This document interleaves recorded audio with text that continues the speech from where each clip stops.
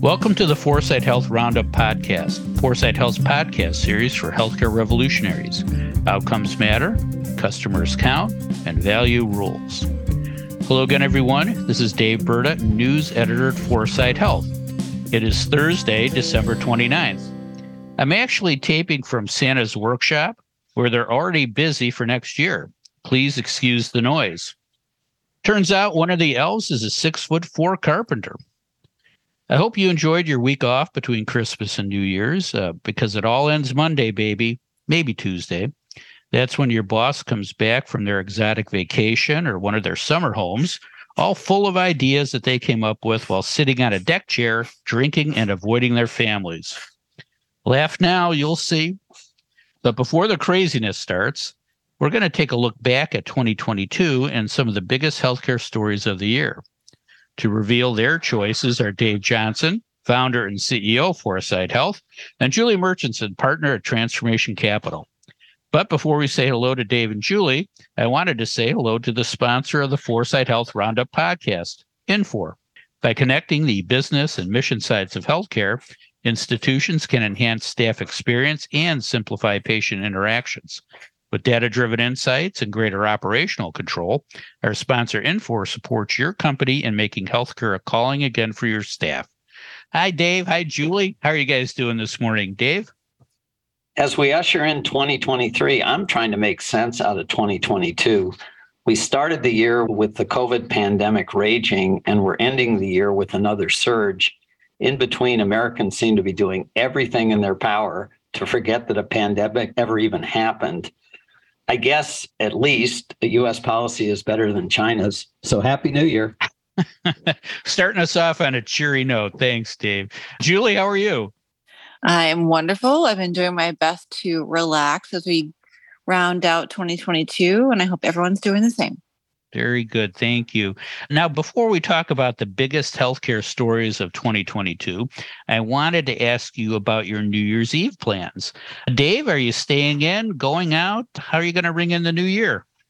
Well, we're definitely going to stay in, and I doubt we'll even make it to midnight. The reason for that is because you and I are road tripping to Green Bay on New Year's Day to watch the Vikings-Packers game. You know, for the first time in recent history, I think there are going to be as many people wearing purple in the stands as they are that ugly green and gold. Maybe the worst uniforms in professional sports. Should be a blast. Well, I liked part of what you said, but we'll talk about that on our drive up. Thanks, Dave. Julie, how about you? Where are you popping a bottle of champagne to welcome in the new year? Well, I think we're headed out to the mountains. We are still TBD, but to be honest with you, I don't really care what we do, but now we're at that stage where our teenagers do care. So this is a tough stage.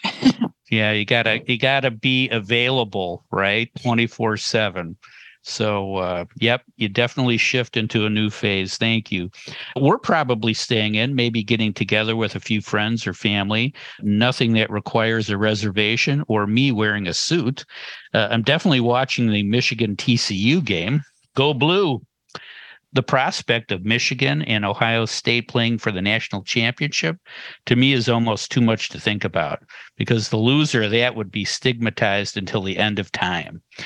Anyway, speaking of the end of time, it's almost the end of 2022, and healthcare made all kinds of news this year, good and bad. Dave, give me your biggest healthcare story of the year and tell us why it topped your list. And if you have a close runner-up or honorable mention, tell us that too. Well, speaking of the Vikings, they once had a running back named Leroy Hoard, who was great on short yardage plays. He once told his coach, if you need 1 yard, I'll get you 3. If you need 5 yards, I'll get you 3. So in the spirit of Leroy Hoard, Dave, if you want one big story for 2022, I'll give you one. If you want two big stories, I'll give you one. And that story is that we're going to remember 2022 as the year when the nonprofit healthcare business model began to collapse. But before we discuss current times, let's go back to 1980. That fall, the healthcare futurist Jeff Goldsmith wrote an influential article in Harvard Business Review on the healthcare marketplace titled, "Can Hospitals Survive?" Here's the article's headline advice to healthcare executives at the time. In an increasingly competitive and resource-regulated market, hospital managers must develop alternative and less costly healthcare methods.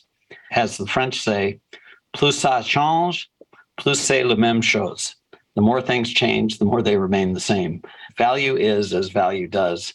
Healthcare has supposedly been chasing value for decades, but all it's really been doing is chasing its tail.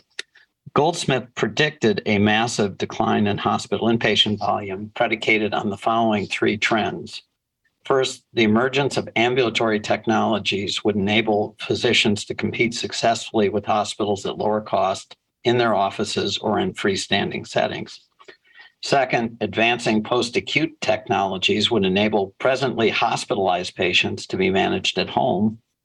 And three, rapidly growing managed care plans would ration inpatient care and bargain aggressively to pay less for the care actually provided.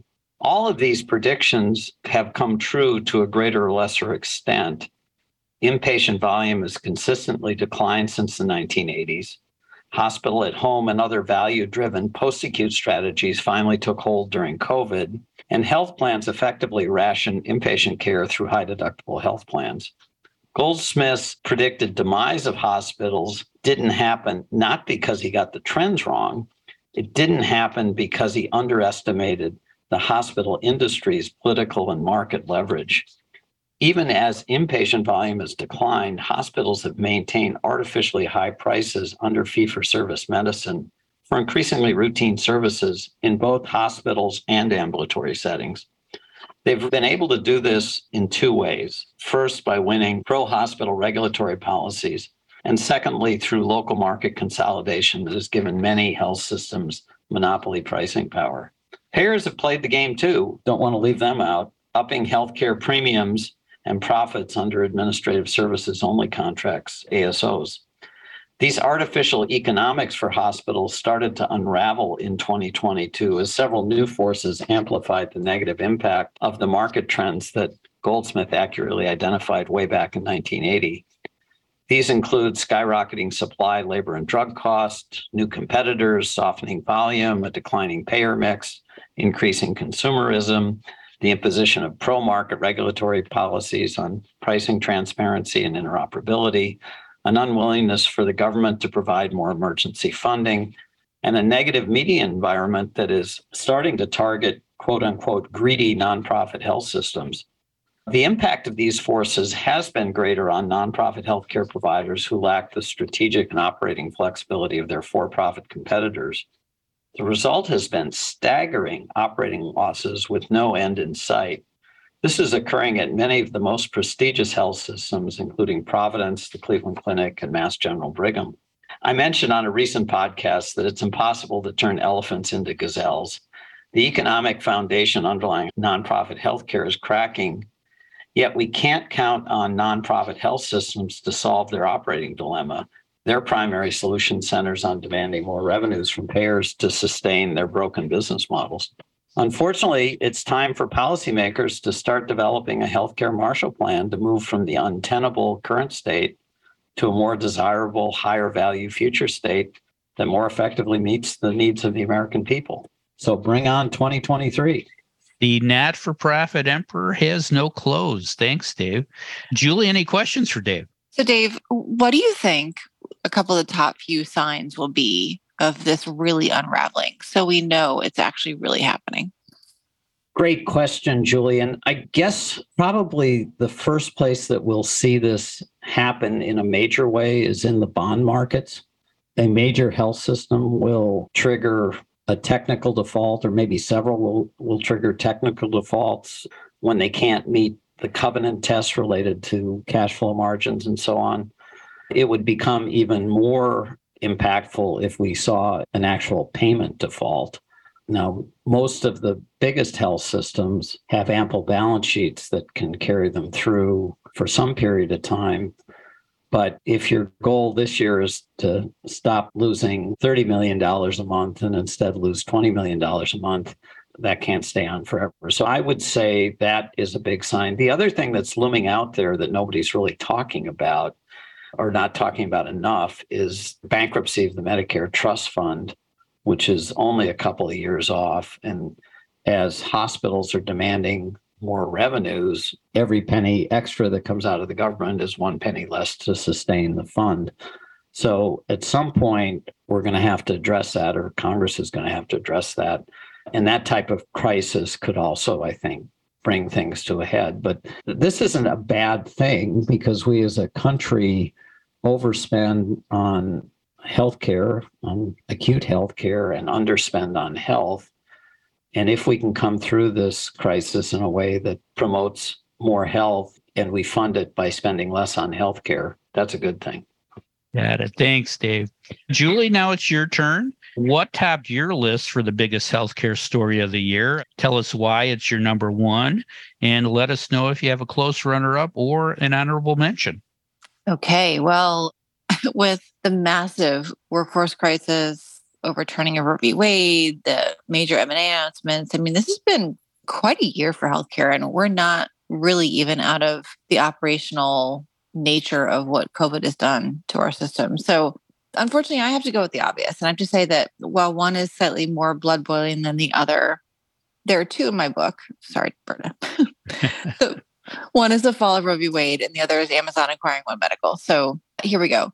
Roe v. Wade, as a woman and a mother, of course, the impact of Roe's fall has made patients seeking fertility treatment and doctors attempting to navigate the legal implications of performing abortions in their states truly hard to fathom.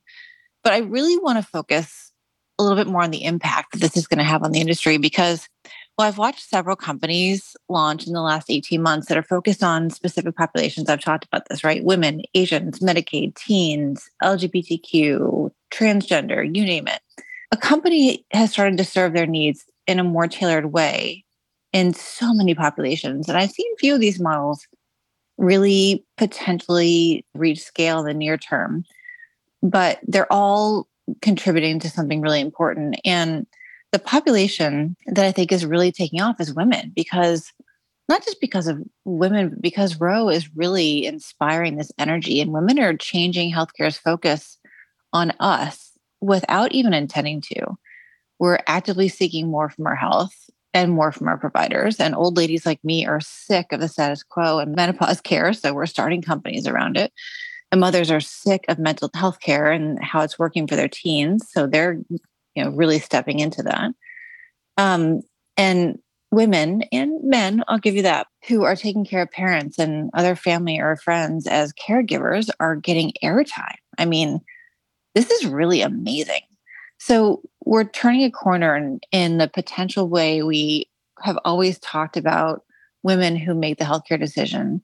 And she finally wants it to be about her. So I think as much of a disaster as Roe is socially, from a policy perspective, politically, I'm outraged for all those reasons. There is a silver lining here, and Rosie the Riveter is here to stay, and she is pissed.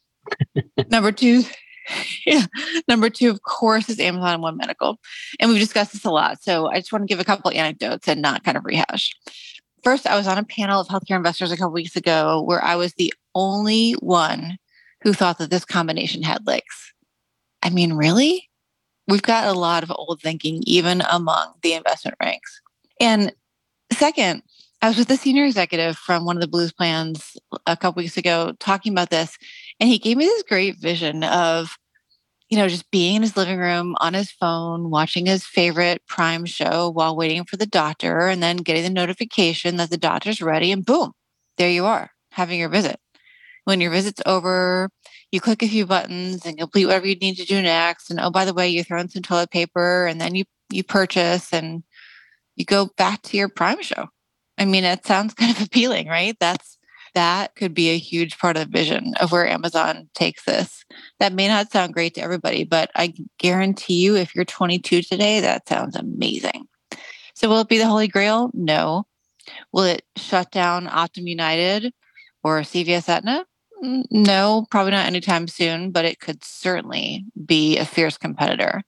And does it have the potential to dominate a select level of care for all of us?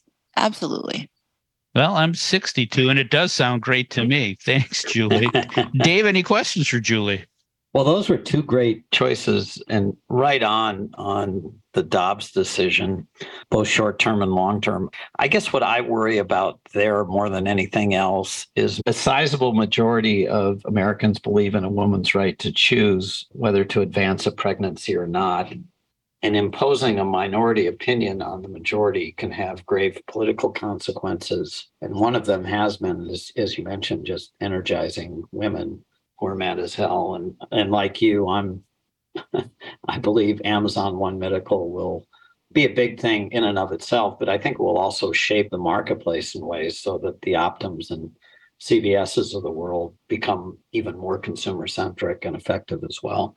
But I'm not going to ask you about either of those because I agree with you on both. But my question for you is, what's the biggest healthcare story in 2022 that no one is talking about?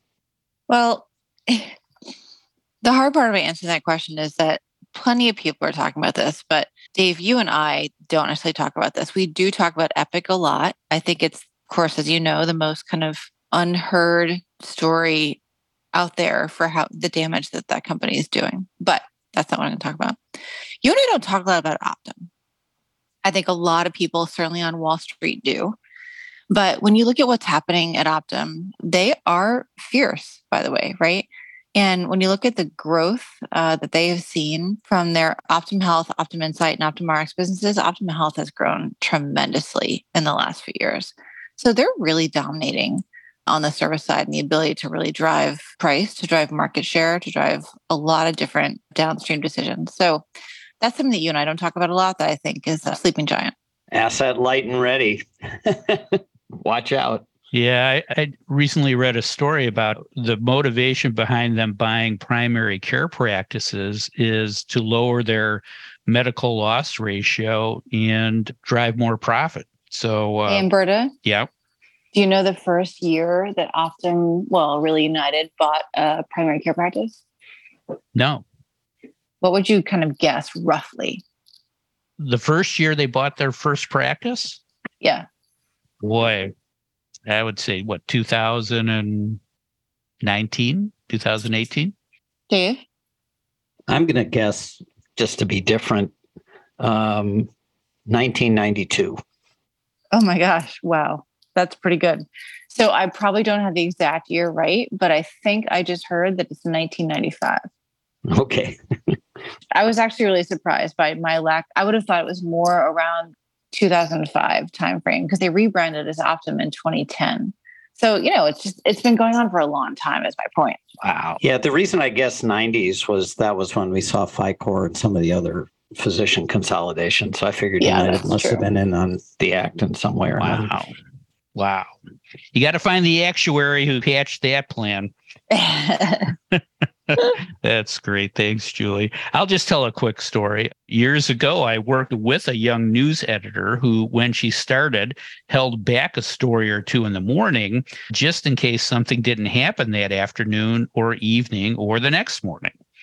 And I gently explained to her that a big healthcare story breaks every day, every hour, if not every 5 minutes.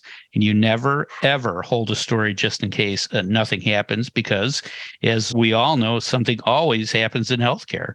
That was true then, it's true now, and it will definitely be true in 2023. So get ready for another year of great Foresight Health Roundup podcasts next year.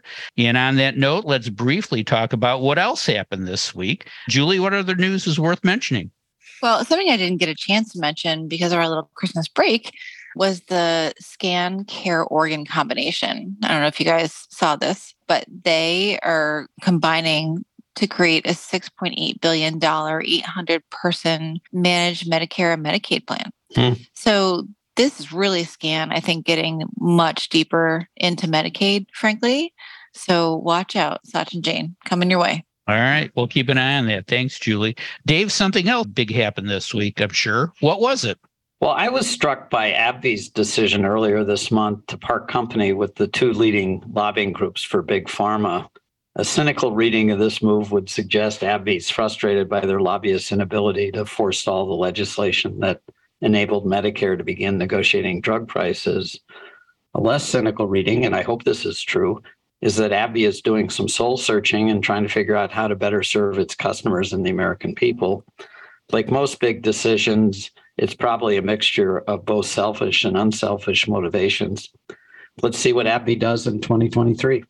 Yeah, no, keep an eye on that too. I don't think they'll be broken up for long. That's my prediction. Thanks, Dave, and thank you again, Julie, and Happy New Year to you both. And thanks to our sponsor, Infor.